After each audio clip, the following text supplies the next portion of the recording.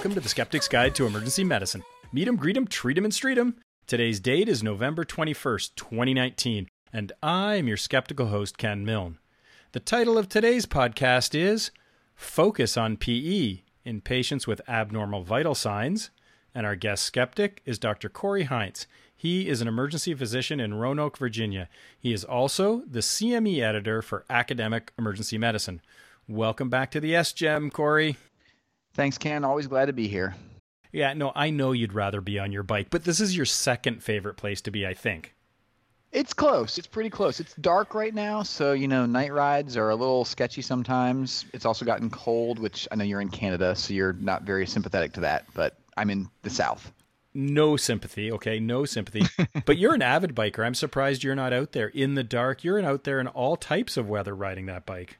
I will do a night ride from time to time, but I had other things going on tonight, so. Well, you have a purple bike. What's the name of your purple bike? The purple bike is Grape Punch. Grape Punch. Yes. Nice. Do you name all your bikes? Is it sort of like swords, they have to have a name? It kind of has become a theme. My red bike is Sangria, like, the wine drink. My black one is Gorilla Juice. So this all started with an orange bike I had once that we called Orange Crush. Oh, okay. And now it's kind of snowballed and has become kind of a thing. Yeah, you have a problem because you have multiple bikes and they're all named. They are, and they're adding up. You know how many bikes is appropriate, right? How many bikes you're supposed to have? One more than you do have. Exactly. Oh, there we go. All right, why don't you give us a case here? All right, so you're caring for a 45-year-old male patient in the emergency department with pleuritic chest pain. You suspect he has a pulmonary embolism, and the CT scanner is currently being used up by a multi-patient multiple trauma pan scan, which promises to take hours. Your patient has a heart rate of 105 beats per minute and a systolic blood pressure of 95 millimeters mercury. You pull up the department's ultrasound machine to the bedside and prepare to do a focused cardiac ultrasound to decide if you want to treat for a PE while waiting for the scanner to free up. Another reason why we shouldn't just be routinely pan scanning, because there is lost opportunity costs.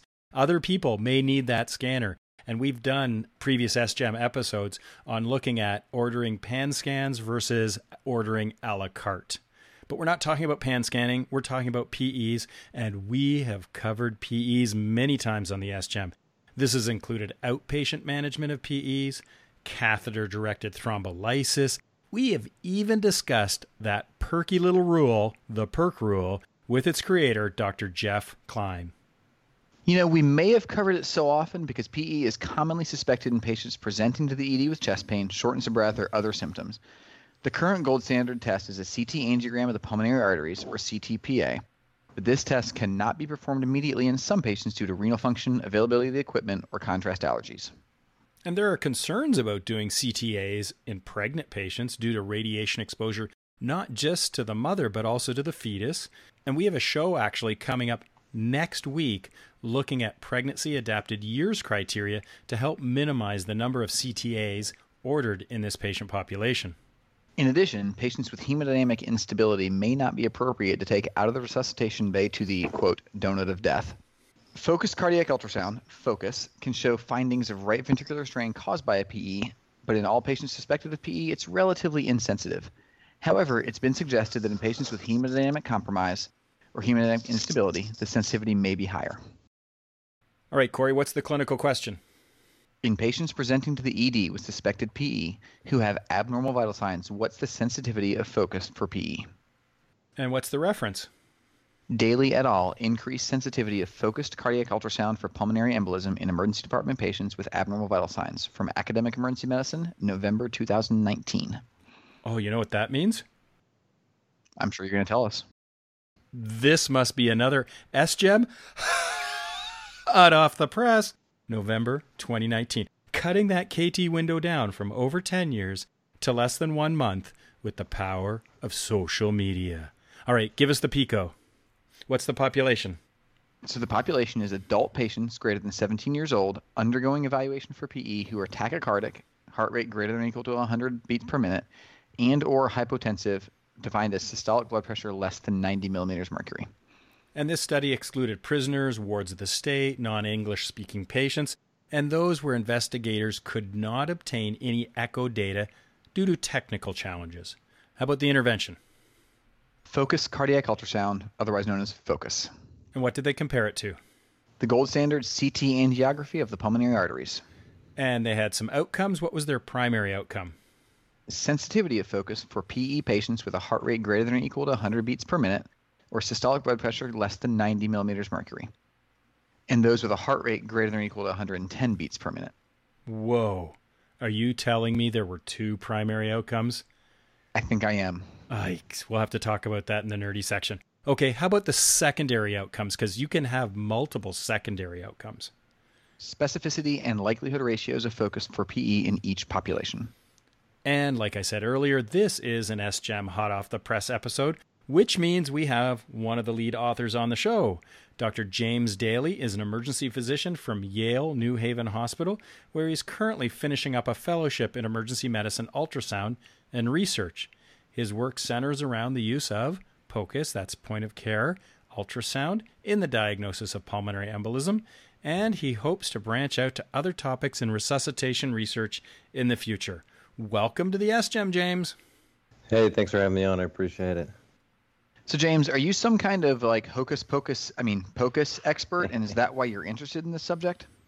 I would say that I'm proficient in POCUS, but how I got interested in this subject sort of it goes back to one of my mentor, Chris Moore, who does a lot of point of care echocardiography at Yale, and basically when I showed up as an intern, I kind of went to him and said, hey, I'm really interested in looking at some kind of research study, and I want to look at optic nerve sheath diameter and head injury. And he looked at me and kind of said, well, how about you do echo and PE instead? I said, yeah, okay, that sounds good too. And then he kind of said, oh, there's this new thing called TAPSE. Why don't we look into it? And so that's kind of actually how I fell into it. And then I ended up, really kind of rolling with it and enjoying it as we went.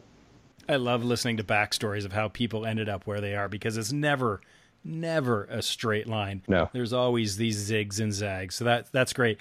Listen, because we have you on, we always love the author to read their own conclusions, so I don't have to put it in air quotes. So what were your conclusions from this paper before we start diving into a critical appraisal process? All right, I'm going to read it off. A negative focus exam may significantly lower the likelihood of the diagnosis of PE in most patients who are suspected of PE and have abnormal vital signs. This was especially true in those patients with a heart rate greater than 110 beats per minute. Our results suggest that focus can be an important tool in the initial evaluation of ED patients with suspected PE and abnormal vital signs. Thank you, James. We're going to go through our quality checklist and then bring you back when we're ready to talk nerdy. So, Corey, did this study address a clearly focused issue? Yes, it did. Do you think they used the appropriate methods to answer their questions? Unsure, Ken. Was the cohort recruited in an acceptable way? I'm going to have to go with no on this one. It was a convenient sample, and subjects were enrolled when an emergency physician or study investigator trained in obtaining focus was available. And was the exposure accurately measured to minimize bias? Yes. And how about the outcome? Was it accurately measured to minimize bias? Yes. Do you think the authors have identified all confounding factors? Not sure. Possibly no. Was the follow-up of subjects complete enough? Yes. How precise do you think the results were? Not very precise. So then we had wide confidence intervals then. Okay. Yes. Do you believe the results? I do. Do you think you can take these results and apply them to your local population? Again, I'm unsure there. And do the results of this study fit with the other available evidence? They do, yes. Okay, so the key results, they screened 143 patients who underwent CTA, and 136 subjects were enrolled in the study. The mean age was in the mid-50s, 59% were female, about a quarter had previous VTE, 40% had cancer in the previous 6 months, and 15% had signs or symptoms of a deep vein thrombosis. But what was the key result? Focus cardiac ultrasound had a sensitivity of 92% and specificity of 64% for PE. Now, I'm going to try not to cringe when I say this, but can you give me the sensitivities of their two primary outcomes? Did that have an S on it, Ken? I believe it did. Okay. Sensitivity of focus for PE in all patients with a heart rate of greater than or equal to 100 beats per minute or systolic blood pressure less than 90 was 92%, with a 95% confidence interval 78 to 98. How about the second primary outcome? Sensitivity of focus for PE in patients with heart rate greater than or equal to 110 beats per minute was 100%. Now, since we have this special relationship with AEM, I am just going to cut and paste the sensitivity, specificity, and the likelihood ratios for the various subgroups, which were the secondary analyses, into the show notes. But there's one more outcome that we wanted to mention. Ken, there was substantial inter-observer agreement for focus, kappa of 1, when they were only required to call it positive or negative. All right. James, you still there? Yeah. James, hello? Is this thing on? James, are you there? Still here. So what we're going to do, we are going to ask you twice my favorite number. We're going to ask you 10 nerdy questions to get a greater appreciation of this study that you published hot off the press in Academic Emergency Medicine. And I'm going to lead up with the first item, and that was about convenience samples. It was a convenient sample, and we like to see consecutive patients recruited, but we also completely understand the reality there is to conducting research. So do you think that this convenient sample issue could have impacted the results in any meaningful way?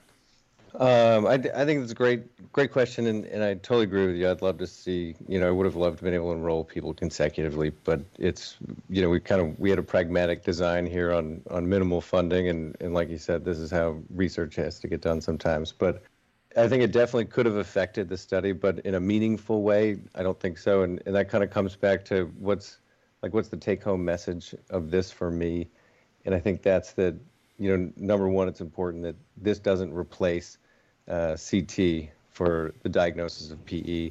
When CT is unavailable, this is a great tool to help figure out what you're going to do and what you think your patient has. So there's probably a little bit of bias there, but does that change that kind of overall message? No, I don't think it does significantly.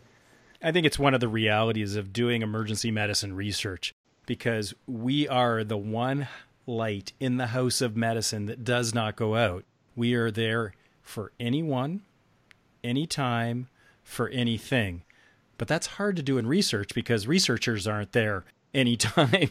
They're usually during, daytime hours and not nights, weekends, and holidays. So whereas other studies can be published on their population, I think our population represents a somewhat unique population, because we need to have the research people there 24/7 because we're there 24/7. And this is not to disparage any other people in the house of medicine, and they too get up at night and they too take care of patients at night.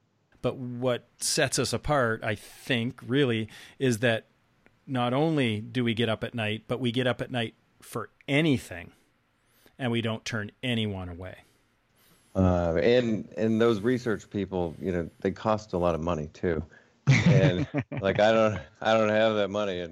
And we had $10,000 grant from SAEM to do this study, and that let me, hire some med students to help out and get some statistical support. But, so it's kind of adds another layer of difficulty to getting that, sort of that perfect bias-free kind of enrollment package there. But it's great that you were able to recruit medical students into the process, because this is a great way to mentor them as a learning experience to learn about how to conduct really good research. So I think that's great. And they get paid. So that's, again, we need to support medical students. Anyways, I've talked about point number 1 long enough. Let's get to point number 2. I'm excited. So you mentioned bias. Let's talk about spectrum bias. Sensitivity depends on the spectrum of disease, while specificity depends on the spectrum of non-disease. Because you looked at sicker patients, tachycardic and hypotensive, this could falsely raise the sensitivity of focus. Did you consider doing a multivariate model which could have told us what the association of these vital signs with PE are and not had to have pre-specify arbitrary cut points? In terms of the spectrum bias, I think it's kind of working for us for the research in this setting, because we're trying to isolate that group of, patients who are more critically ill or more sick, with the knowledge that this test is probably going to be more sensitive in that particular patient population. And it's important that, whenever you apply something, you make sure that, you're applying it to the patient population that was done. And so, this is totally different results for, a patient with a heart rate of 75 or something like that. And then in terms of kind of the multivariate analysis and the cut points, the cut points were, not totally arbitrary. It's basically we wanted a cut point of 100 because that seemed consistent with like, Wells and PERC criteria, sort of that magic number there. And then, but I also felt like it was definitely, the test wasn't, we could get more sensitivity out of it if we looked at people with a higher heart rate. And we had done a previous study pretty similar to this one in design that looked at all comers.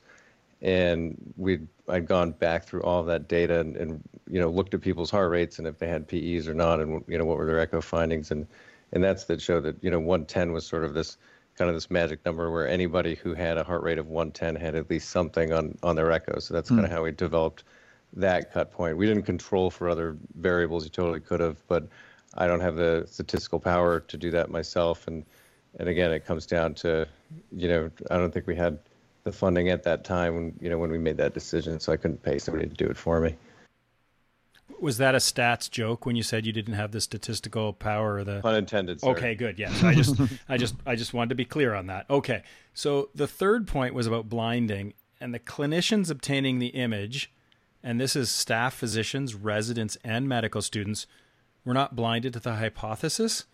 And there's some subjective aspects to focus when obtaining images. In addition, investigators were unblinded in 2 of the results. So 2 of the cases, they were unblinded to the results because the patient had heparin hanging. So they would know that that person was being treated for a PE.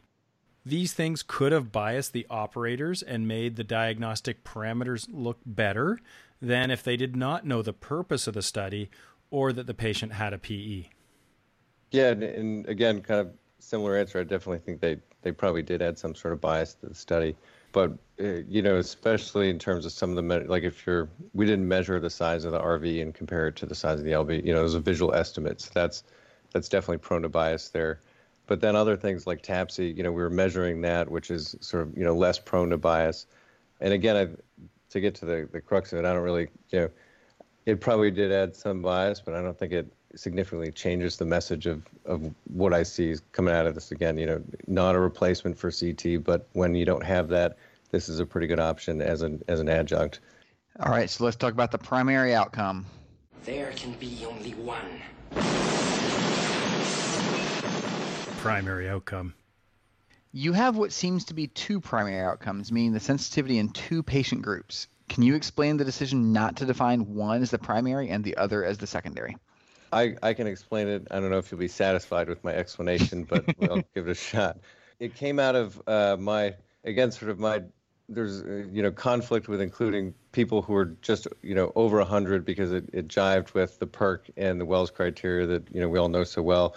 And then knowing the test was going to be more sensitive in people with a heart rate over 110. And that was the group that, sort of I was really interested in because somebody can have a heart rate of 102 and they're sitting there fine and texting away.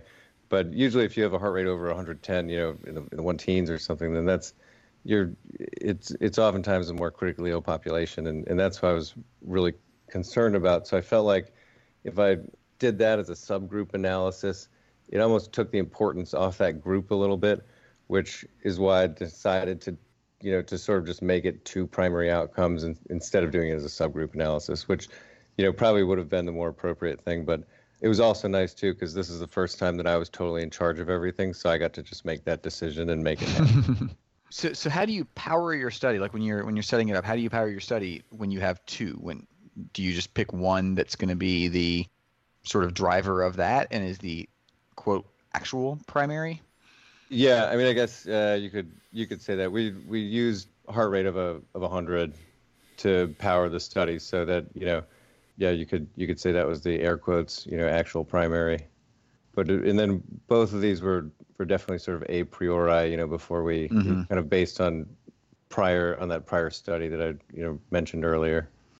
And my constant harping about primary outcome, I understand it could be a bit pedantic. But I could also bring up another great 80s movies quote, and that would be, primary? I do not think that word means what you think it means.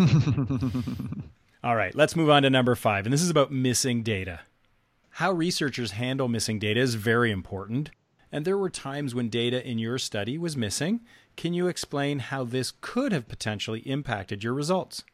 Yeah, so sometimes we'd be missing particular components of the focus exam, like you might not be able to, measure a TAPSE because you can't, see that RV free wall, but basically because the exam was sort of a binary positive or negative based on these four components. If one was missing, we would just calculate the result of the focus exam based on the components that we did have, the data that we did have. So I think I thought about this before the show, and so I think actually what it did was it potentially would falsely increase or decrease the sensitivity, and then falsely increase the specificity. Meaning, like, if say we didn't have tricuspid regurgitation as a missing data point, but we had all 3 other data points and they were negative. If that patient ended up having tricuspid regurgitation, that would have just decreased the sensitivity. But I don't think the missing data affected things significantly, and basically we just didn't use it to compute the diagnostic statistics when we were missing it. Okay, so let's talk about precision. There were fairly wide 95% confidence intervals around the point estimates for the primary outcome. The lower limits of your sensitivity calculations in patients with heart rates greater than or equal to 100 or blood pressure less than 90 are in the 70s. How does this affect your recommendation for using Focus to evaluate for PE in these patients? Again, I think this just demonstrates that the lack of precision, as you pointed out, those confidence intervals, they're too wide to say that this is something that can, replace CT. So I think it just kind of cuts back to that initial message of, this doesn't replace your CT scan. Maybe one day there'll be evidence to show that there is some patient population where echo could be used to effectively rule out PE.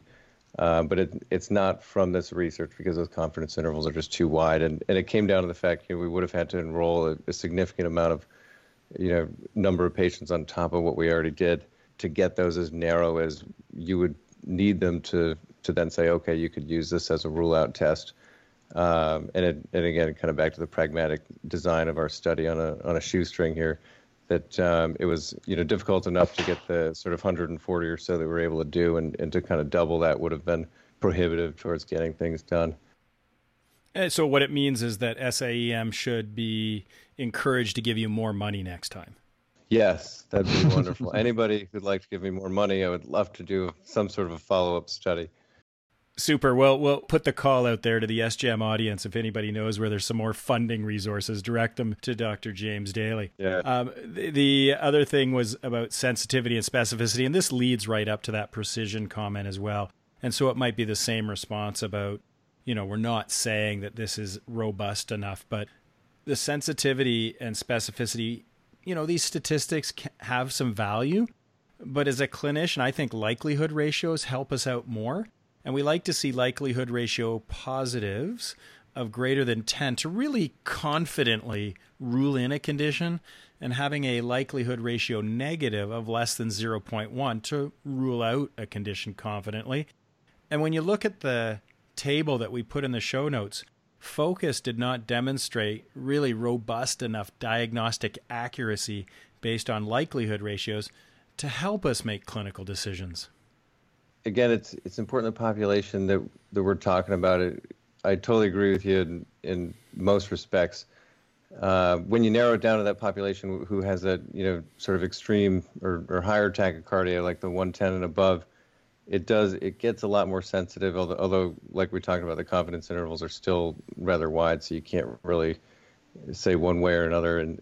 So that's in terms of ruling things out. Although ruling in, I mean, there is also McConnell's sign, which I think our likelihood ratios in both populations were something just in the low 30s. I've seen a lot of that too. We've kind of got I think that's really valuable in itself, because if you see McConnell's sign, that's not an insignificant PE by any means, and we've seen a couple in our QI cases recently of, like, we have a sort of a smaller satellite ED, and people will walk in and sync up there and then have an arrest, and then they'll they'll get them back and they'll be post-arrest. Then they'll ship them out to to the university hospital right away. That's 15 or 20 minutes down the road. And a couple of the recent cases I'm thinking of, they had sort of very very clear McConnell sign, and these people weren't treated. The docs wanted to wait to get to CT, and I think in that setting, I want to try to empower people. If you recognize this McConnell sign, this has a very high likelihood ratio, and if it's appropriate to treat the patient, then you consider doing so. Because in somebody who's post-arrest with the McConnell sign, I think you've got to lyse them sooner rather than later, and that can help you make that decision. So there may be some listeners out there who are focus naive or focus novices or a focus beginner. Can you explain McConnell's sign, just because you've mentioned it a number of times? I think that would be helpful. Sure. Sorry. It's it's basically hypokinesis of the sort of the majority of the right ventricle, meaning you look at the RV and it's expanded and not moving at all, except right at the apex, and that's kind of still moving and bouncing in and out. And I would encourage people to just go Google or YouTube some images of that, because it's pretty distinctive when you see it, and especially if you look at a decent amount of right ventricles that don't have McConnell's sign, I think that makes it very helpful to recognize it when it does happen, because you can kind of train your brain to see what this normal right ventricle looks like, and then all of a sudden when you see something, it's this big RV, and just that apex is kind of moving up and down, and that's highly suggestive of an acute pulmonary embolism. Number 8, let's talk about inter-rater reliability. Your study had 7 ultrasound-trained attendings, 3 EM residents, and 3 medical students. All had different degrees of experience. The inter-rater reliability for focus being positive or negative by 2 separate sonographers was substantial, with a kappa statistic of 1. How do the attendings compare to the residents and medical students? They kind of compared as you'd expect. Initially, the med students didn't have a lot of experience, but we went through a pretty solid training period before we sort of let them start enrolling for patients in the actual study. And I did a lot of we kind of standardized a training protocol, and then I did a lot of hands-on with them. So by the time they were enrolling, they were doing really well, and they had good agreement with the attendings. And when it came to the overall focus exam, especially, because I think a lot of that was, again, if you just had one sort of positive aspect of the focus exam, or one abnormal aspect, and that just puts you in the abnormal focus exam category. So that helped with the inter-observer reliability. But I think the med students, they really showed that kind of anybody can do this. I was thinking maybe if you could train an attending how to do it, that would be anybody could do it. Because I'm finding the students and residents are coming up, especially the residents are really good at this. And I thought it would be some kind of J curve or whatever, where, maybe the residents were the pinnacle of proficiency and the attendings and medical students weren't as good. But it depends on if these are attendings that are ultrasound enthusiasts. But if I was the attending, I am sure the resident would be better at this, and potentially even the medical student. We got to make it clear, too, that all the people who enrolled for this study were ultrasound enthusiasts. Yeah. And that's how we were able to do the study, too, because, with the lack of funding, I wasn't able to pay anybody for their time or anything. So it's really based on just everybody who's involved was enthusiastic about the idea and willing to participate and kind of help, because they kind of believed in kind of trying to forward ultrasound research. So everybody involved was, on the attending and resident level, had a lot of ultrasound experience. But I thought it was cool that you could take some time and dedication and practice, but, in a matter of months, train up a med student to be able to sort of, perform an exam that's on, pretty on par with what the other groups were doing. So I grew up in the 1980s, for my formative years, and I played a lot of video games. I just need to hear that those video games were like, can I get CME credits for that? Because I trained long, hard hours on X-Wing and other games like, Galaga. I am a Galaga Center of Excellence. So I just want to see that it's a transferable skill to things like ultrasound. I think it very, as somebody who also grew up playing video games and who still does enjoy playing video games, I think it's an incredibly transferable skill, because it's really, it's the same concept. You're moving, you're moving a joystick and making the TV screen do what you want it to do. And I honestly think it transfers to to video laryngoscopy as well. But that's a whole other podcast and debate, I guess. Well, point number 8, though, does lead into point number 9, because this is about resource-poor facilities. And in your discussion, you hypothesize that focus could play a role in rural locations that lack access to CTAs.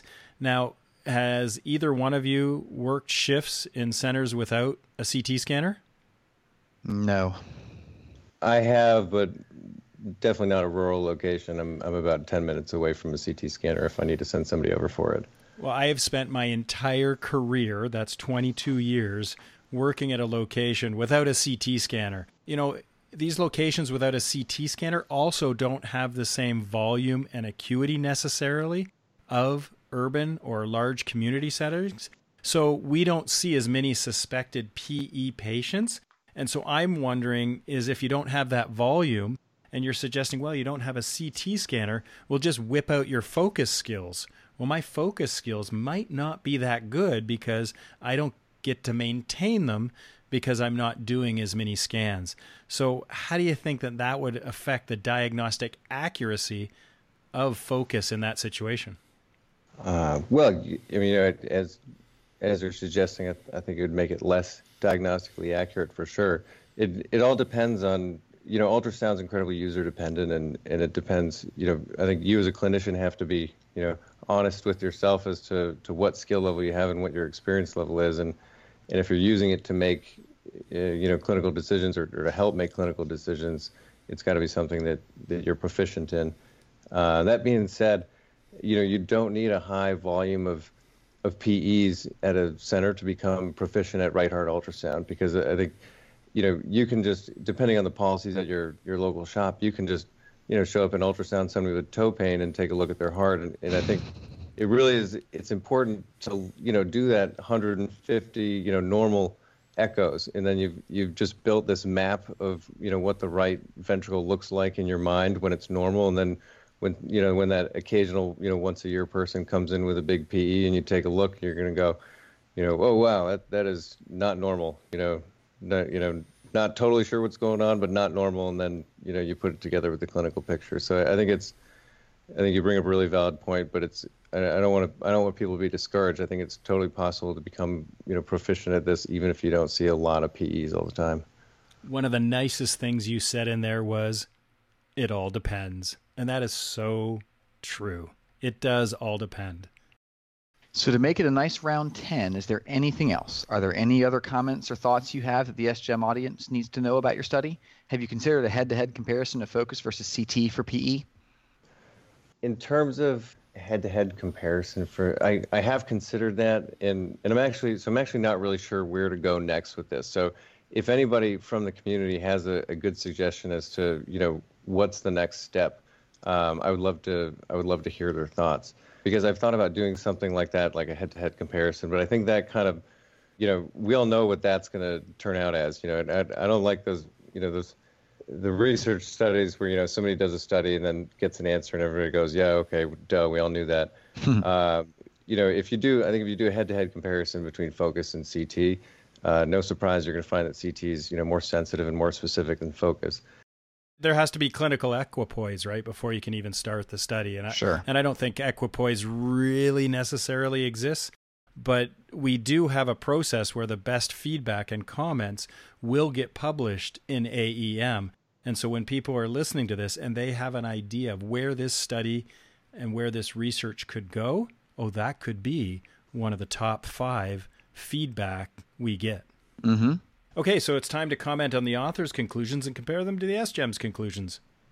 All right, Ken, well, we generally agree with the author's conclusions, especially since they use the word may, which can also mean may not.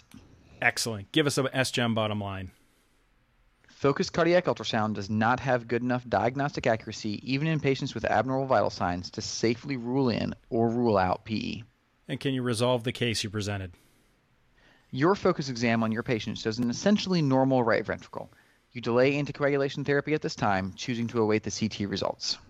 Well, Corey, we face this all the time with patients needing to be transported to another facility to get a CTA, because I mentioned that we do not have a CT scanner in one of the main facilities that I work at. And this typically takes about 3 hours for the round trip and the scan and all of that stuff.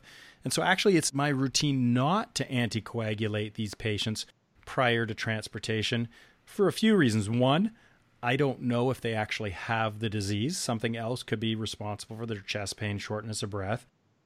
And another issue is they're going to be treated for 3, 6, 12 months? And anticoagulating them 3 hours earlier, is that going to make a clinically important difference?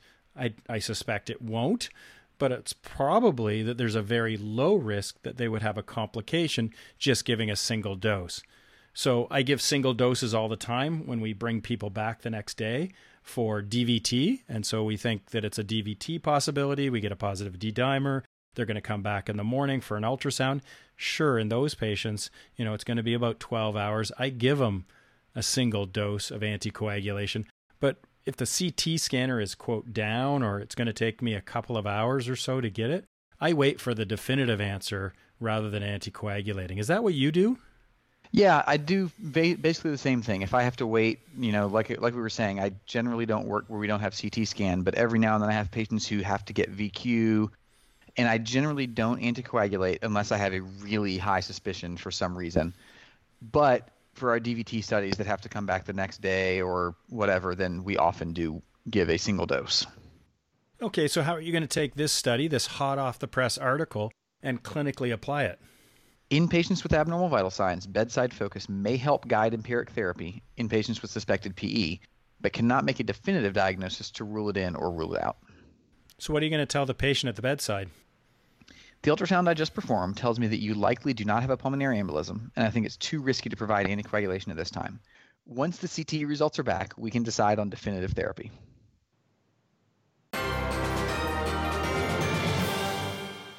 All right, that sound means it's time to announce the Keener Contest winner. Last week's winner was Ashley Wicks, a student paramedic from the United Kingdom. She knew the Celsius scale, which was invented by Swedish astronomer Anders Celsius, was adopted by an international conference on weights and measures back in 1948. Hey, Americans, hello, 1948. Get with the metric system. All right, so what's the Keener Contest this week? Who is credited with the first use of ultrasound as a diagnostic tool? Well, if you know the answer to this week's question, then send an email to the sgem@gmail.com with Keener in the subject line. The first correct answer will receive a cool skeptical prize. Well, now it's your turn, SGEMers. What do you think of this episode on focus for diagnosing PEs? Tweet your comments using hashtag SGEMHop. What questions do you have for James and his team? Ask them on the SGEM blog. He is looking for future directions for research. He also would hope that it would come with a little, money, but he'll accept suggestions at this time. The best social media feedback will be published in AEM. Also, don't forget, those of you who are subscribers to Academic Emergency Medicine can head over to the AEM homepage to get CME credit for this podcast and article. The process will be put on the SGEM blog. Thanks, Corey, for doing another SGEM with me. As usual, Ken, you're welcome. Thank you. And thank you, James, for coming on the SGEM and telling us about your hot off the press article. Thanks, guys. I really appreciate the opportunity. Now it's your time to really shine. Show your creative genius. Get inside people's heads by saying the SGEM tagline. And you told us prior to recording that you have a little Bostonian accent in you, so I'm expecting your best, over the top, how about them apples tagline statement. All right. Hey, buddy, remember to be skeptical of whatever you hear, even if it was on the Skeptic's Guide to Emergency Medicine. Talk to everyone next week.